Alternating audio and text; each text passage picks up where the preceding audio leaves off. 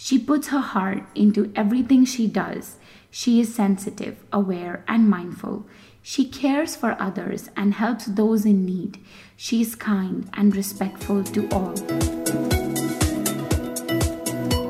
Hello and welcome everyone to Awaken to Your Real Power podcast. I am so excited to have you here. I am your host Roma Bajaj Kohli and I am taking you on a journey within.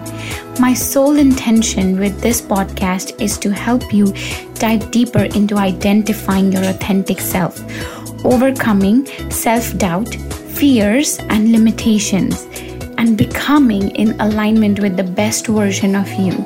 I bring in guests from diverse fields and backgrounds, and we talk about self-growth, self-mastery, building meaningful relationships, and doing work that feeds your soul.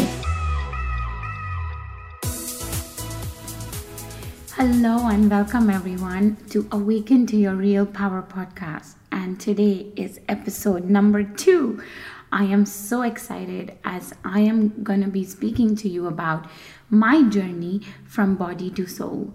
Yes, a lot of people have spoken about soul, that power within us, that magic. There are so many names. Some people also call it super soul, God. But today, what I'm talking about is what I had written this poem when I was in my yoga teacher training back in 2017. It's not that long ago, but when I bought the poem out to look into it, edit it, and share it with you guys, it reminded me of when I came to the realization of who am I really at the core of my being. And so by sharing this poem with you, I am going to be able to show you guys what was the journey like. And also, every journey inwards has always began with a question. And for me, this was the question I asked myself constantly when I saw myself going through that 1 month being in the ashram, was really, who am I? Why am I here? And what am I doing with my life? So this is me taking you on a little ride. I don't know, for some reason, I feel like my soul finds it easier to express itself through poetry. So this is my take of a very, I think, amateur poet, but this is how it goes. Journey from body to soul. There is a little girl who lives in her own world. She is true and honest about everything in life, but she says, I do not understand myself. She does not chant, she does not pray, because she says, I do not understand myself. She puts her heart into everything she does. She is sensitive, aware, and mindful. She cares for others and helps those in need. She is kind and respectful to all. Yet, she says, I do not understand myself. She has dreams and aspirations. She also has material desires. She aspires to be the pleasure in one's pain.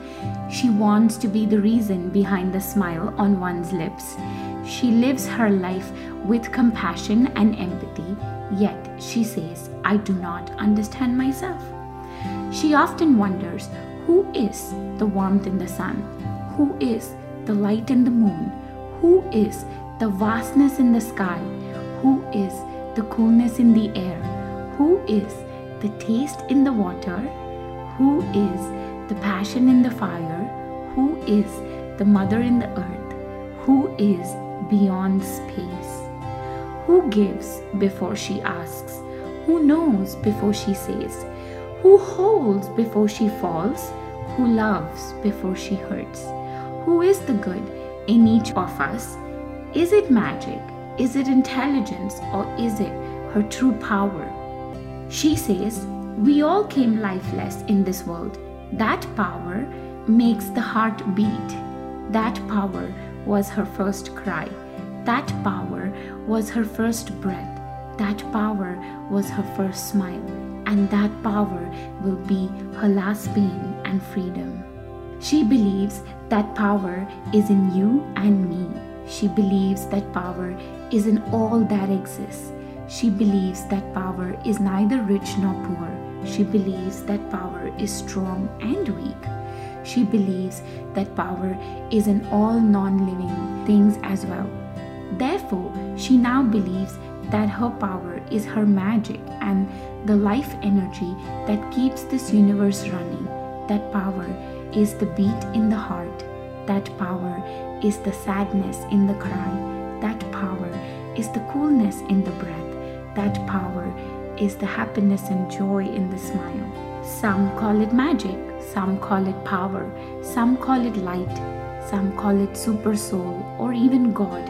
That power is above her, below her, and beyond her, as well as all around her. That power is bigger than anything or anyone that ever exists. She now realizes that the higher power, whose fragment we all are, remains whole and complete, even though a part of it lives in each one of us. She realizes how her power is in all that she sees, smells, listens, touches, tastes, and even feels internally. The higher power I'm referring to in this poem is not just yours or mine.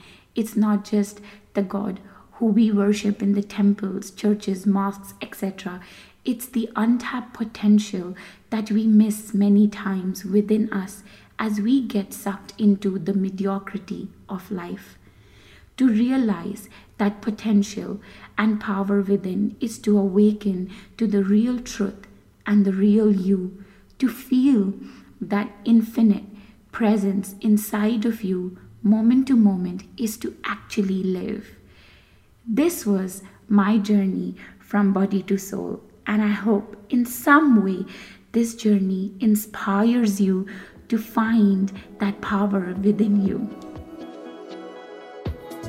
Thank you so much for listening to this podcast today. I want to take a moment to appreciate the time, energy, and effort that you have put into growing and becoming the best version of you. I am deeply grateful and forever indebted to serve you with the best of my abilities. Subscribe to this podcast and leave me a review here. It will really help me and help those around you if you share this podcast with others. If in any way this podcast has inspired you, I hope and wish that you will share this with your friends and families all across social media. I would love to leave you with one last quote that is my favorite, and that is from the Bhagavad Gita, and it says that you come here empty-handed and you will leave empty-handed. What is yours today belonged to someone else yesterday and will belong to someone else tomorrow. We are all here to pay it forward.